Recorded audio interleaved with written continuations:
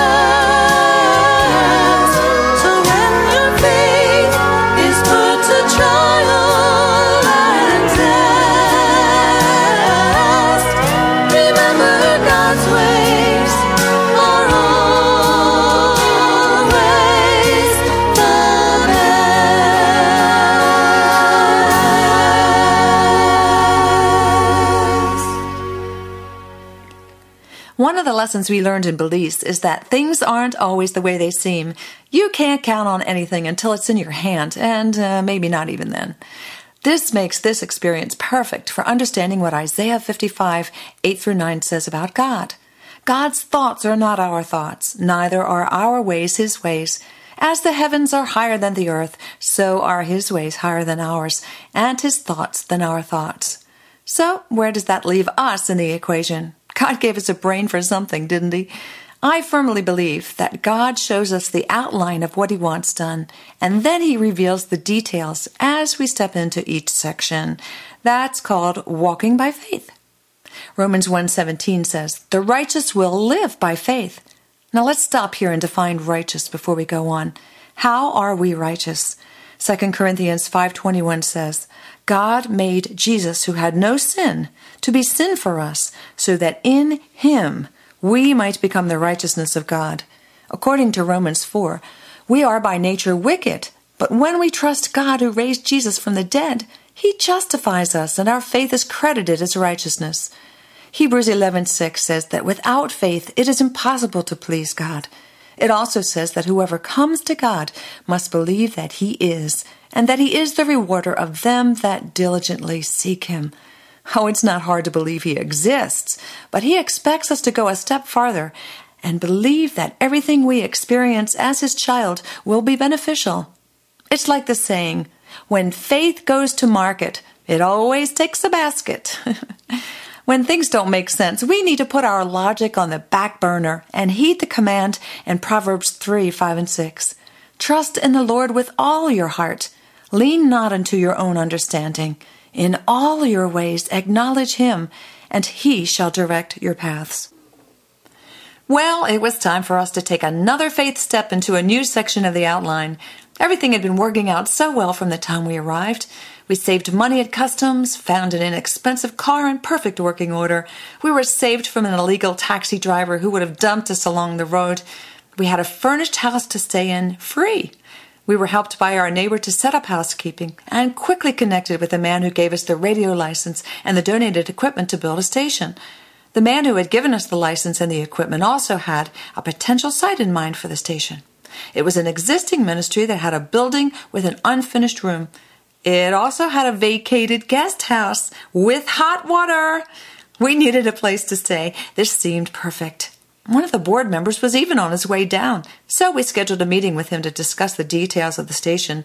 The location was good, and the room could easily be remodeled. Another answer already in place. Or was it?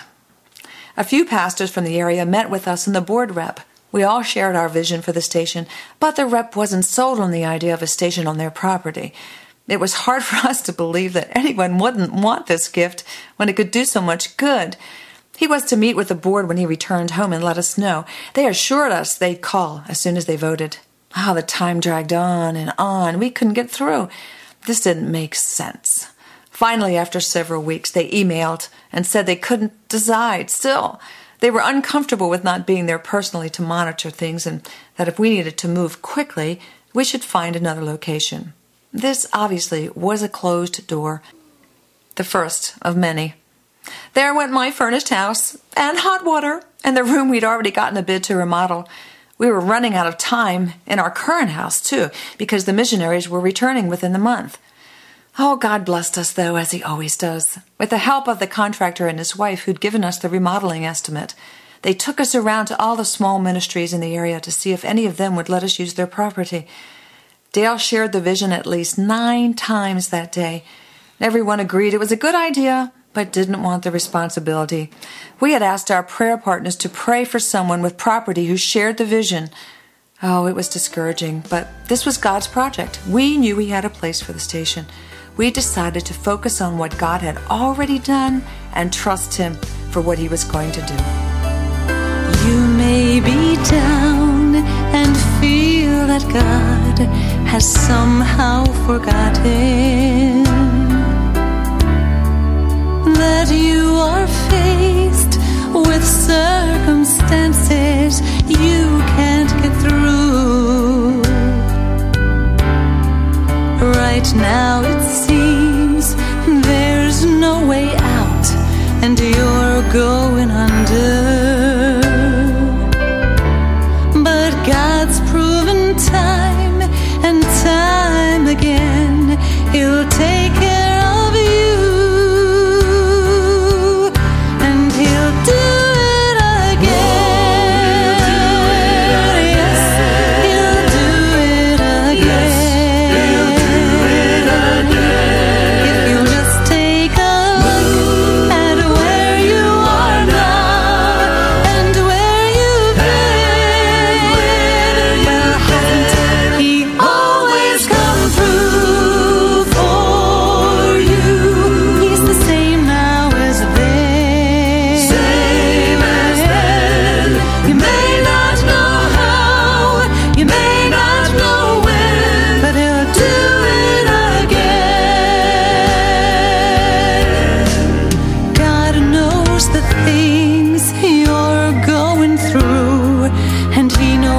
you're hurting. You see, he knows just how your heart's been broken in two. But he's the God of the stars, the sun and the seas, and he is your Father.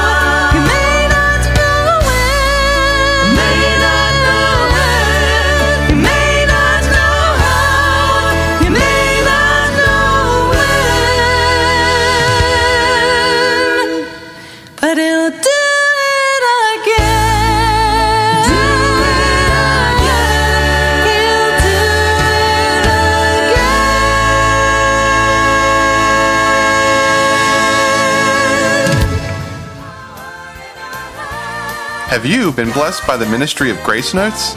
Why not write and tell us and become a ministry partner? You can contact us through our website at www.gracenotesradio.com. Join us on our next program. Until then, let your Grace Notes be a song of praise.